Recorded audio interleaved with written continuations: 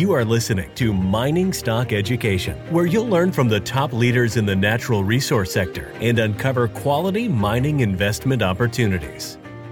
I mean, I think the entire valuation of the company is premised on the existing deposit Baptiste. And in fact, I think we're way undervalued on that basis. We trade at a multiple of we trade for about 5%. Our market cap represents about 5% of the project value as described in our PEA. Whereas companies at this stage in this market, base metal companies, are typically trading in the range of 15 to 20% of their project value. So we think we're way undervalued on the basis of Baptiste alone. I'm Bill Powers. This is Mining Stock Education. Thank you for tuning in again. We're going to be speaking with Martin Turenne. He is the president and CEO of FPX Nickel, one of our sponsors. And Martin will bring us up to speed on what's going on in the nickel market, as well as the progress FPX Nickel has made thus far and plans to make in the remainder of 2021. So Martin, welcome back onto the program. And since we last spoke, can you give us some of the key things that have occurred in the nickel market to bring us up to speed, please? Yeah, so thanks for having us on again, Bill, and it's good to see you. So the nickel market, had a bit of a decline actually in the first quarter of 2021 on some news out of Indonesia and some Chinese companies that are operating there on their ability to produce nickel sulfate, which is the nickel battery chemical, in a different way than was previously assumed could be done. So the market sold off a little bit on that, and I think in more recent weeks, what we've seen is nickel inventories have been declining. And I think the market has digested that news and realized it maybe isn't the game changer that some people feared it would be. And in fact, I think it's actually good news for the nickel market. One of the biggest risks for the nickel price for the nickel market going forward is actually that the nickel price goes too high too quickly.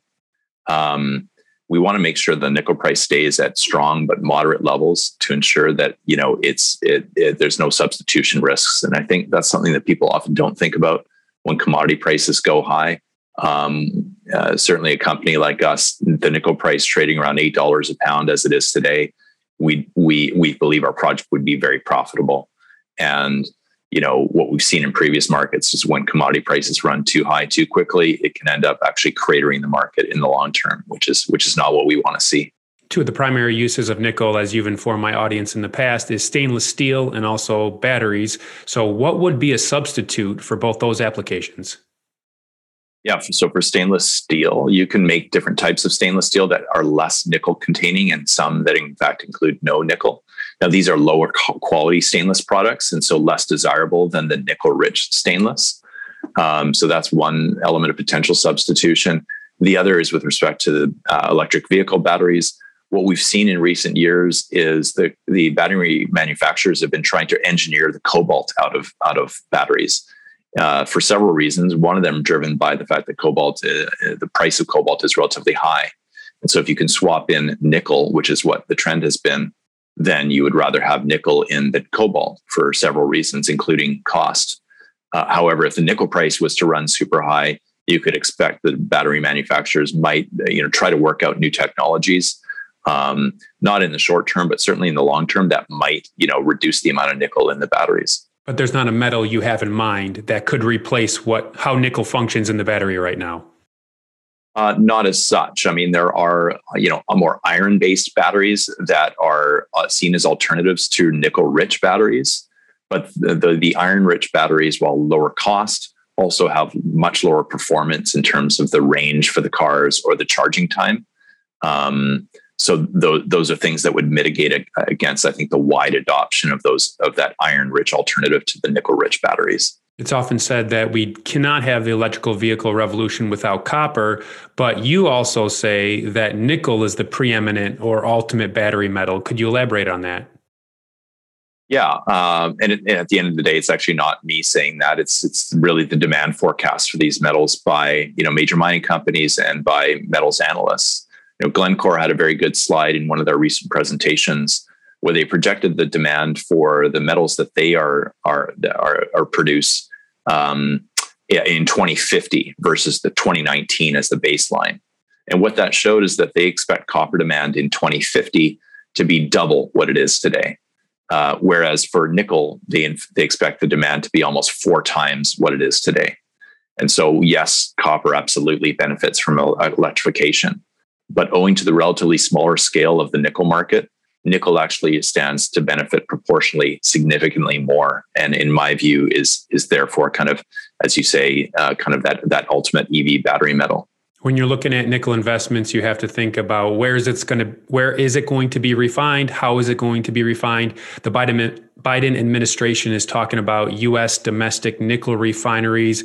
How does this impact the industry as a whole and your project specifically? Yeah, so the White House has come out actually just in recent days with some new guidance, a new report naming nickel as one of the three key critical minerals for the ultimate electrification of the economy in the United States. So that's nickel, cobalt, and lithium. And then there's some second order commodities, including copper. And so the Biden administration is recognizing the criticality of nickel supply, of securing nickel supply, if it wants to see the electrification of the U.S. vehicle fleet, which from a regulatory standpoint, we can argue whether that should be kind of a regulatory push or not. But what we're seeing in governments worldwide is they are wanting to push economies towards electrification of transport. And so if you're going to have a U.S. auto industry that's focused on developing fleets of electric vehicles, domestic supply of these materials, both in terms of mines and, more importantly, processing capacity, is something the Biden administration has flagged as being critical. And what we've seen, I think certainly since the onset of the pandemic, is we've seen the trend towards regionalization of supply chains globally. We don't necessarily want to be beholden to supply of critical items that we need in our day-to-day coming from places that are far afield. So the current administration is talking quite a bit about working with allied countries, including Canada, for the supply of critical materials. And that means, of course, things like nickel. And that, we believe, should put a premium on the ability of Canadian nickel producers or nickel mine developers to sell into the market because of that kind of global sort of strategic push, those geopolitical considerations for the U.S. So U.S. automakers are also moving upstream into battery production, and Elon Musk has telegraphed that that's where he wants to go with his company too. And is that just along the themes of what you've been talking about? This is all bullish for your product and who you expect to supply? Yeah, so we've seen, in recent weeks, for example, Ford announced a joint venture with a large Korean battery maker to develop battery production facilities in North America. Again, so that there's that security of supply around the batteries that would go into the Ford vehicle fleet. And so that's a real, interesting signal of the importance that automakers are placing on moving upstream in order to secure batteries. And we think the next stage beyond that is actually for the battery makers and the automakers to have to think very seriously about, securing raw materials supply. Because you can't build the batteries, of course, without those fundamental raw materials like nickel. And again, that just speaks to, for FPX, given the scale of the nickel deposit that we have, the ability to produce it at a large scale for potential for low cost in an environmentally friendly manner, we think it puts us in the catbird seat. And it opens up the field of potential strategic partners for us beyond just mining companies, and now actually looking at potential collaboration in years to come with battery makers or car makers. Martin, Waterton engaged Goldman Sachs to sell their nickel project in Quebec for hopefully $1 billion. Give us the details, like a little bit of the history here, and what's the significance of the asking price if they're able to get it? Specifically, how would it correlate back to what you're trying to do in monetizing your projects? Yeah, so Dumont is a discovery actually that dates back, over 50 years, and it's located in Quebec. It's a large, relatively low-grade nickel deposit. In more recent years, it was owned by a company called Royal Nickel, and Waterton is a big mining private equity shop based in Toronto who acquired 100% interest in that asset. There's been, hundreds of millions of dollars spent historically on developing Dumont to the point where it stands today. And what you see now is a project that in previous cycles may not have sort of made it past the finish line. I think Waterton is of the view that it will get built in this coming cycle. And, they have targeted that $1 billion valuation, which I think, when you look at a company like FPX, our Baptiste deposit, We think that our project actually lines up very favorably, and in our view, is actually a better deposit than what is there at Dumont in terms of having a lower cost profile, higher nickel production capacity, and a longer mine life. We think that $1 billion valuation for that Waterton is seeking for that asset bodes well for our company, which has a US dollar market cap of around $100 million right now. And there's a parallel too in that a group was able to come in and buy a distressed asset and then monetize it. There's a little bit of that in your history, I guess, too, right? With what you have with Baptiste? Yeah, it's kind of the eternal story, really, of the mining industry, where projects can get moved forward through a bull market. They then kind of have difficulty sort of accessing capital in bear market, and there typically is oftentimes a change in ownership and multiple owners of a deposit. And the people who really benefit through that cycle are those who buy at a low and are able to sell at a high. And that's kind of what we've done here with FPX. This project used to be in a joint venture with Cleveland Cliffs, a large US iron ore producer. They spent a bunch of money, almost $25 million US, to advance the project. We were then able to buy the asset out from Cliffs when their Canadian operations went bankrupt for under $5 million in late 2015, really at the bottom of the cycle. So it was a very strategic acquisition, very well-timed acquisition for us. And, the next ultimate step for us will be to ultimately monetize the asset in that same way. And Baptiste is in the Dakar Nickel District. Now, central that you're going to do this summer is the Van target. We talked about this last time. Bigger footprint, higher grades on surface than what you're seeing at Baptiste. Remind us what you're going to try to accomplish here this summer. Yeah, so the land package we control at Dakar is very large. It covers 245 square kilometers. And within that, we have defined the Baptiste deposit. We've completed several mineral resource estimates and a PEA on that deposit in September of 2020, which shows the project is very robust at today's nickel price. Baptiste only covers about 1% of the overall land package at Dakar. So there is a vast amount of exploration potential beyond Baptiste to discover other deposits. And the real prize is to discover other deposits that might be of a similar scale, but might be even higher grade.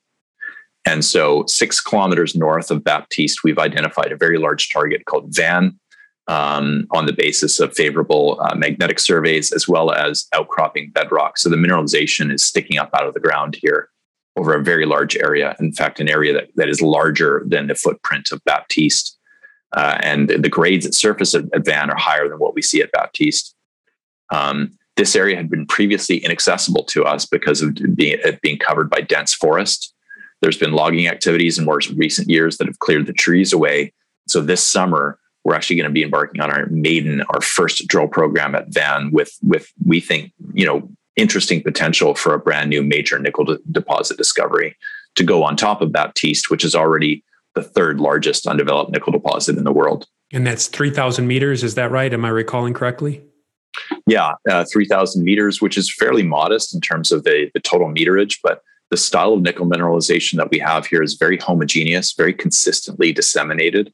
And so we can actually prove up significant tonnage ore body, even on that relatively modest amount of drilling, because we are doing it on very wide-spaced centers. And would it be too much to say that you could even have an inferred resource at the end of the year? No, that's a possibility. I wouldn't kind of guide the market to that as such, but certainly we'll have enough data to be able to do some internal modeling and understand the sort of the beginnings of the shape of a potential ore body there. If you experience success and you see the mineralization at Van that you desire, how does that change FPX? I mean, hopefully it would increase the market cap, of course, but does that shift attention to Van away from Baptiste? Can you work on both at the same time? Well, yeah, it really speaks to what our corporate strategy is, and it's a twofold strategy. The first prong of it is taking the existing deposit Baptiste and moving it from the PEA into the preliminary feasibility study.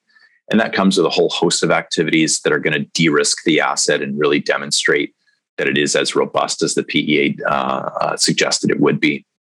The other side of the story is that exploration at the Van target and also at several other targets that we've identified throughout the land package. And if we're successful at the Van target, and if we are able to define a deposit there that might be higher grade than Baptiste, it would certainly cause us to kind of consider what the appropriate development plan is. And if we've got a new sort of 1A deposit and Baptiste becomes 1B, that'll be a nice problem to have.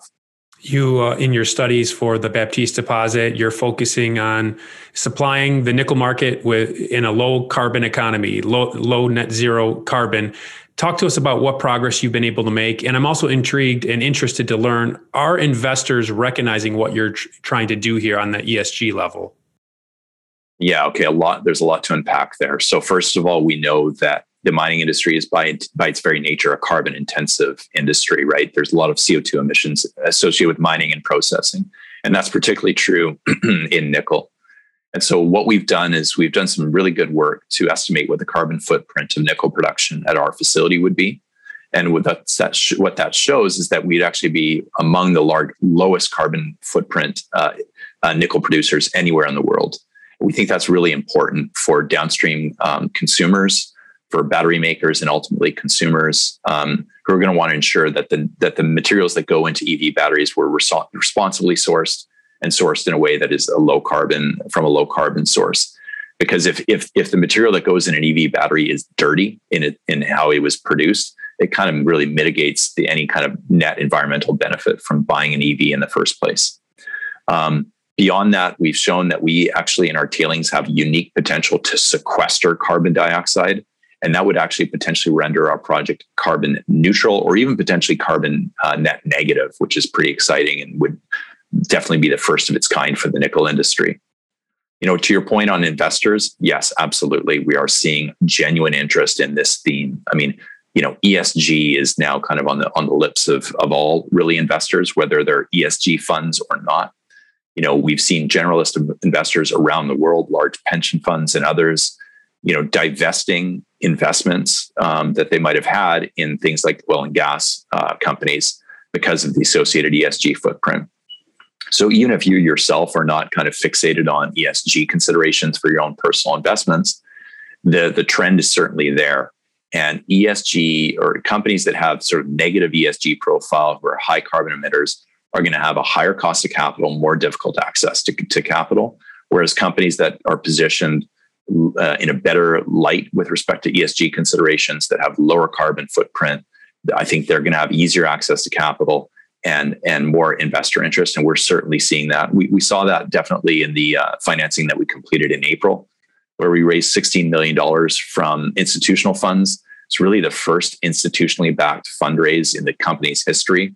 And a lot of that was premised, based on our meetings with those groups, on people playing the EV battery metals thematic and really being attracted to this idea of EV battery metals that are sourced in a low carbon way.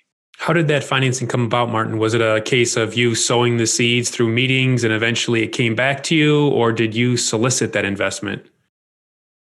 Yeah, it was really sowing the seeds rather through meetings. And, we've been fortunate over the last year to get analyst coverage for the first time from two Toronto-based investment banks, Cormark Securities and Paradigm Capital. And both of those groups were instrumental. That was actually a bought deal where they were seeing a lot of institutional interest in our story and kind of came to us and said that, there's an opportunity to raise a significant amount of money on fairly favorable terms, a straight share, no warrants, et cetera.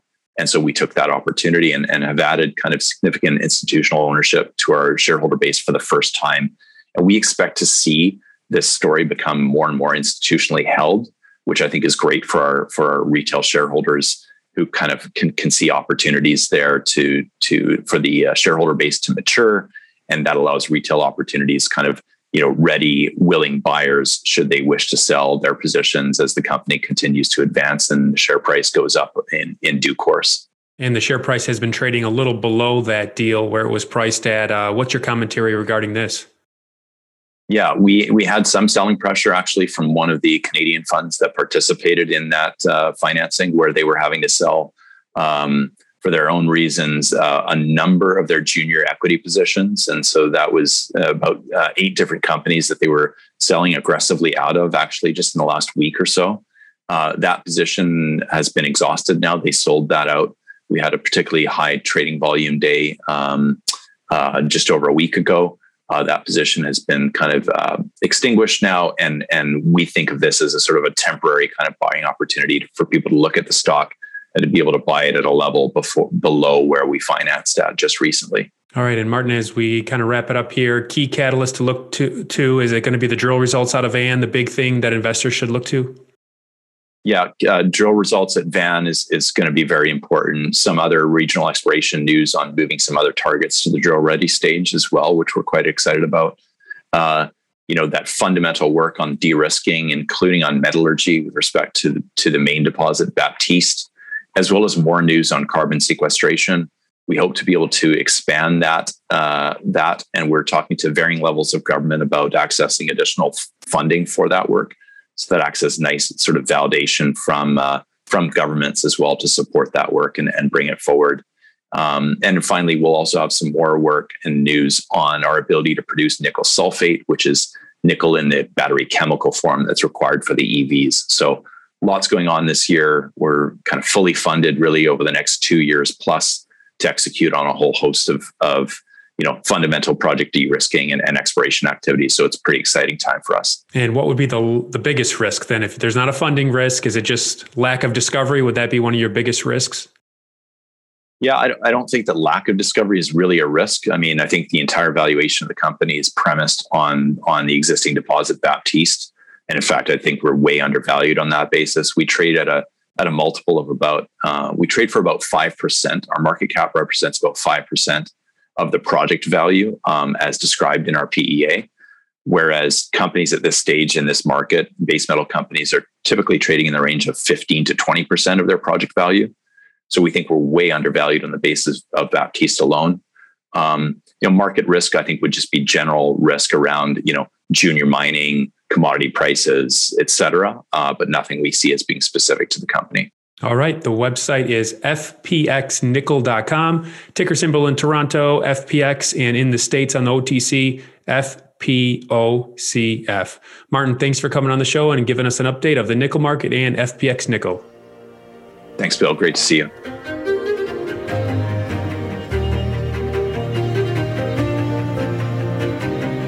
Thank you for listening to Mining Stock Education. Please subscribe and share this show with like-minded investors. Connect with us at miningstockeducation.com and sign up for our email list to stay in touch. Much success to you as you learn about, invest in, and profit from mining stocks. The mining business is one that generates gigantic wealth. A good drill hole that converts might cost $50,000 or $100,000, and it might discover something worth a couple billion. There is no sector that I know of that has offered up as many predictable circumstances where there was the possibility, certainly not the certainty, but the possibility of 10-for-1 returns, as there is in small cap and micro cap mining stocks. Concomitant with that, if you don't do the work, or even if you do the work and don't discipline yourself on the sell side, there are very few places in the world where you can lose as much money as quickly as in mining stocks too. I just started to study up on mining stocks, and I just became fascinated because this is such a tiny sector and it's so volatile that either you could do really, really well, or you could pretty much get blown out of the water really quickly. The mining sector is a very risky sector. It can take your money very, very quickly. Don't fall in love with stocks. Don't be overly confident, and just do your work as best you can. Do your very best, but don't fall in love and don't get too overly confident, because that's a recipe for disaster. I have met professional retail investors that have made a tremendous amount of money on the junior mining space. Some of them aren't accredited, and they spend their days researching, talking to people, being on the phone, pouring through financial documents, but it requires commitment.